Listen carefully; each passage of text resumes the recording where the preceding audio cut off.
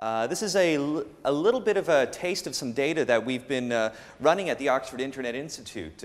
I'm a researcher there, and we're looking at a cross-national study of Internet-enabled couples and their relationship practices. So nothing says love like bar charts. So I think you'd, in which case, if that's the case, then you came to the right place. Part of what we're doing with this early report that we've released is getting an assessment of the state of play for online dating and online relationships. 10, 15 years ago, there were tabloid stories, I found a lover online. And nowadays, since social network software and all sorts of dating software, Match.com, eHarmony, it's become a little more broadly diffused, but there are still stigmas and also still myths about this. So I'm going to play a bit of a mythbuster this afternoon and perhaps validate some couples who might have been online. So this might be some people's notions of the best match for your online. Who's the suitor that's waiting for you? Now this is a classic and well diffused picture of some poor chap on the internet. But and then of course further on we start to concern ourselves with the issues of authenticity in the online world. Are we actually even interacting with real people in real spaces? The classic cartoon from the New Yorker is on the internet, no one knows you're a dog, but of course now if you're a dog on Dogbook and you have a bunch of dog friends and your favorite food is Purina, chances are people now do know you're a dog.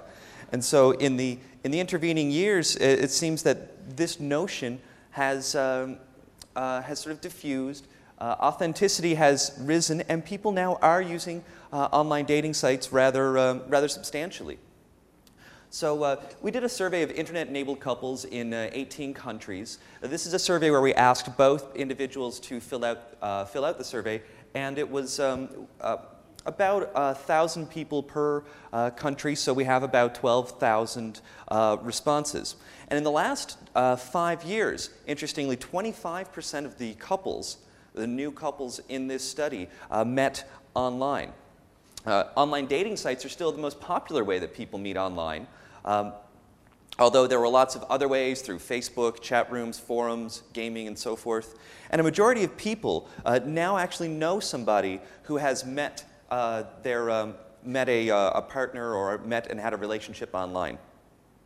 So this line's perhaps a little tiny. You can see a sort of a gentle, gradual slope coming up from 1997.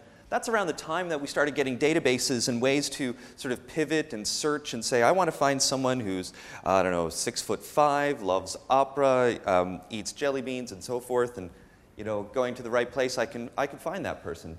To zoom in on that, this is what it looks like nowadays. In the past 10 years, this line has steadily risen to about 30%. So these are the percentage of couples in our study by the year that they started their relationship. And certainly most recently, these couples, over 30% of them have started online. So how does Britain compare in this study? To give you a sense of the countries that are in here and the number of people who met their spouses or partners online. These are the percentage of people in a current relationship where the relationship started since 1997. That was when that trend started to increase. And Britain is right in the middle there. So about 22% of people in our sample, of those who started in the last 14 years, since 1997, who started their relationship online.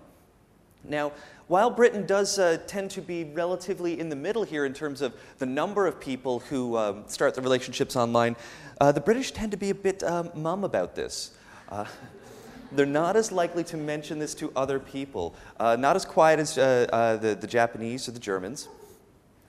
What's sort of odd about this, if you'll notice, Germany is very mum about this. Returning to this earlier chart, since 1997, 30% of couples started online, but they're keeping it to themselves, and they're way over on the other side.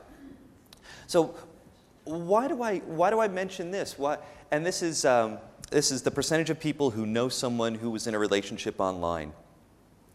I mention this because what we've found that's very interesting is that online dating is an experience technology. It's an example of a technology where if you have some experience with it, good or bad, it tends to lead to positive sentiments. This is the same for online banking or online shopping, where if you're not into it, it's very difficult to persuade someone, and they're like, oh, I'm going to get viruses, and the goblins will jump out of my computer and so forth, or a stalker will meet me, and he won't be very attractive. So, but now those people who simply tried online dating tend to agree that it's a good way to meet people and tend to believe that their friends are comfortable with it. And while those who have their current partner who they met online tend to be very positive about this, the real fulcrum, the real pivot is between those who've tried and those who haven't, which is why we talk about it as a technology of experience and of exposure. And we have a similar story for values. Those people who've tried or have had some sort of experience with it tend to feel very positive about it, whereas those who haven't tend to be very reluctant and skeptical. This is a one-shot survey, so what we can't do is we can't look at this change over time. I can't say which one caused which, the chicken and egg story here, but it does seem to be relatively persuasive that mere exposure to online tends to be related to positive sentiments. Well, what's interesting is that this is a story about online dating and about dating broadly. Now, I'm from North America. I'm from Canada. Dating, like job interviews, is a very common part of life there. And I mention that because over here I've heard that dating is not itself a necessarily broadly diffused concept. You know, you go out to someone, you give them your likes, your interests, your resume, they tick off the boxes, and if it all works out at the end, you get a second job interview, and hopefully at some point you meet the parents. No, instead, dating isn't actually that serious, thankfully. But what we thought was that there'd be a substitution effect, that what we would see is that since 1997, as online dating rose, personals would go down, and meeting through friends of friends would go down. And it turns out those are the things that are not going down. Those things they've also increased since online dating started to rise. But what did decrease was meeting people through family and through hobby groups and through church groups. And these are sort of these broad group-based activities. And in their place, what we see rising are these activities that are just very one-on-one, very personable. And the idea that I'm going to be an individual meeting another individual and then hopefully start a relationship with them is the kernel, is the basis behind which online dating resides. And so that is what seems to be on the rise as much as online dating itself. Now finally, the last thing I just wanted to mention, and asking about who is doing this. Well, is it just because young people are more interested in computers, more savvy? Is that why online dating is on the rise? Because they're dating online.